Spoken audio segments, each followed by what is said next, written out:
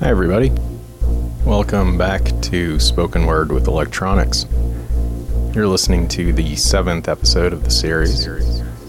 And this week you're going to hear a shortwave broadcast telling you not to smoke pot. I'm going to play it for you in my bomb bunker. So appropriately, this episode is titled An Ode to Fallout Shelters and Marijuana, the Devil's Flower. I have a bomb bunker because I follow what presidents tell me to do. I like presidents and their messages. Authority is useful for declaring a universal mood. During these official declarations, I don't think anything a president says is ever meant to be sarcastic. In 1949, the Soviets succeeded in creating their first nuclear device. The bomb was called RDS-1, or First Lightning, and it was codenamed Joe 1 by the United States. This officially made the Cold War into a serious confrontation, and in 1950, President Truman suggested a bomb shelter in American homes would not be a bad idea. Here's Edward R. Murrow telling us some wisdom about fallout shelters. Our cities are prime targets for atomic attack, but mass evacuation would be disastrous. An enemy would like nothing better than to have us leave our cities empty and unproductive. That resonates, doesn't it? Here's Murrow on setting up a shelter in your home. The first job is to look over your own home for shelter possibilities. Set aside a small supply of canned goods. They're safe from radioactivity. If you have a workbench or strong table big enough to get under, move it into your shelter area near a wall or strong supporting column. Have a good flashlight on hand. Electric lights may go out. Make a habit of keeping a bottle of fresh water handy. A radio will be important for receiving vital instructions. I love that, especially that last line about radio. In 1951, following Truman's advice, I had completed my own bomb shelter. I dug it out in the backyard. I did so to the sounds of shovels in the backyards of all my neighbors. None of us had basements. This is Texas. There are no basements in Texas. So to build these things, it was a lot of digging. Day into night. Digging. But I'm done with mine now.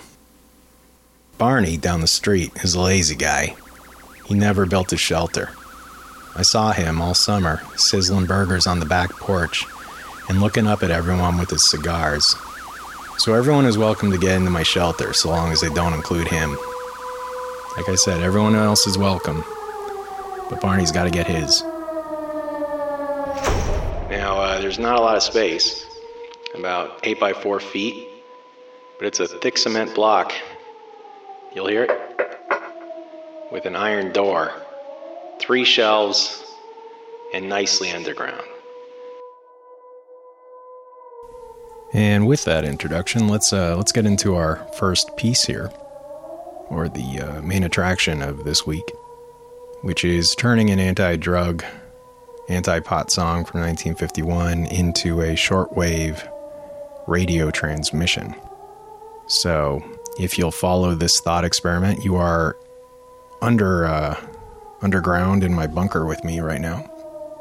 And all we have for our entertainment beyond the newspaper that maybe we've read 17 or 22 times is a shortwave radio. It is 1951, and we've dialed up some station. We're not sure where it's from. That's the thing about shortwave radio, is that even though there are stations, it's more of a drifting kind of signal than, your typical FM AM. I have a couple radios, and one of my favorite ones, which I want to highlight tonight, or today, whenever you're hearing this, is a piece of electronics called the RF Nomad. And I'll play it under me here so you can hear what it sounds like. And the RF Nomad is specifically designed to give you that unfiltered sound. And these are squealing or loud pitches or washes of noise or a bunch of other stuff. So if you were to buy a shortwave radio right now, a normal one, you wouldn't be able to get a lot of the sounds that you can get out of the RF Nomad. It isn't terrific for actual radio tuning. Every tool has its own purpose, but as you can hear right here, it's an amazing source of noise, and it's always changing. And the nicest thing also is you can send it what's called control voltage, which are signals that a analog synthesizer can follow. And so with the RF Nomad, you can send control voltage into the tuning dial, and that's pretty neat. So you can send, say, maybe a sound wave that would go like up and down, like woo, woo, woo, you know, like that. And it will move the dial of the RF Nomad with magic hands, they say. And that's pretty amazing. And so I don't know if you can hear the RF Nomad under here. I have it connected to a pretty decent antenna. Evaton Technologies makes the RF Nomad, and they have it in two versions. One's on a Eurorack format, and the other is made for 5U or Moog unit. Tricky thing is that you want to keep it from a lot of metal for reception purposes, and so it gets a little tricky in a Eurorack case, but I have it separated from a lot of my Moog gear, and it receives really well, as I think you're hearing, or I hope you're hearing.